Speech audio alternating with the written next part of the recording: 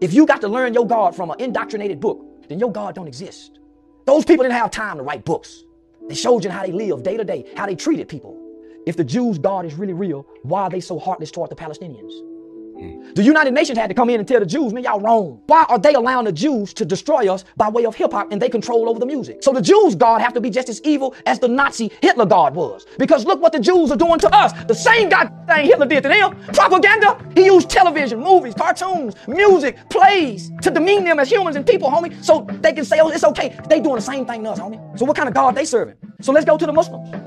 What kind of God is Allah? Nigga, there's plenty mosques and Muslim niggas standing on our corners, nigga, selling Farrakhan Final Call newspaper. What kind of God they serving, nigga, where they sitting in silent, nigga, watching this destruction? He just talking about what about the gangbanging niggas? The rap niggas?